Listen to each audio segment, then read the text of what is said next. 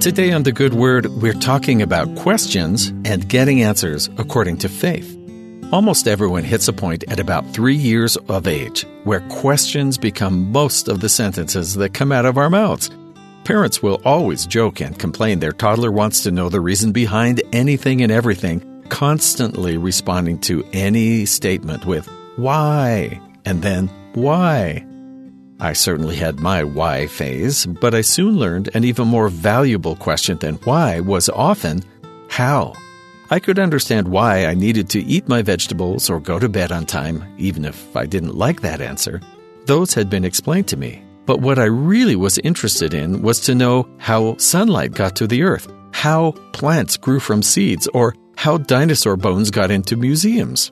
And most of the time, Mom or Dad could give me pretty good answers. Enough, at least, to satisfy my immediate childish curiosity. But my deeper understanding of how most of the world worked had to wait until I was older. Some things were just too complicated for a toddler to understand, but that didn't mean I couldn't still have a complete, albeit simplified, explanation. Our ability to build on our knowledge as our brains develop and we mature is one of the main reasons we never stop learning. Our understanding on almost any topic can always be deepened, and occasionally we feel a bit of pushback in religion when we want to ask questions. Asking questions is not the same as lacking faith. In fact, our questions can grow our faith as we seek to understand. One excellent example of this is Enos in the Book of Mormon. After praying all day and all night, seeking forgiveness from God, he did receive an answer, but he didn't want to stop there. And there came a voice unto me, saying, Enos, thy sins are forgiven thee, and thou shalt be blessed. And I, Enos, knew that God could not lie, wherefore my guilt was swept away. And I said, Lord, how is it done?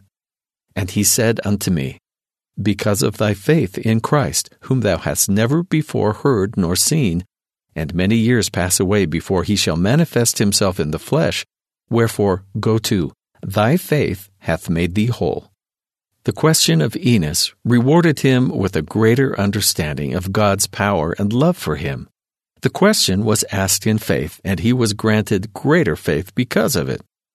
Another example comes from the life of Christ.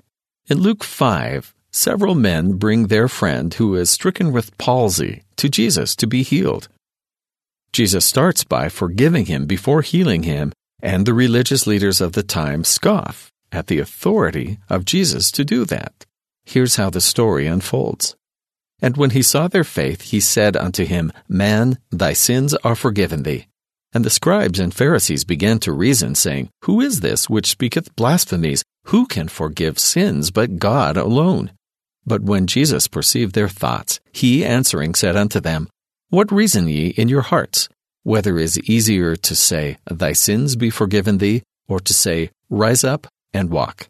But that ye may know that the Son of Man hath power upon earth to forgive sins, he said unto the sick of the palsy, I say unto thee, Arise, and take up thy couch, and go into thine house.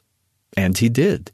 He stood up and walked, collected his bed, and presumably his friends, and went on his way rejoicing.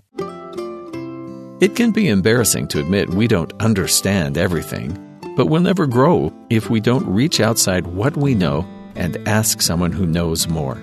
A genuine desire to learn more is an admirable trait in a follower of Christ, especially when we direct our questions to Him who has all the answers and is the ultimate teacher.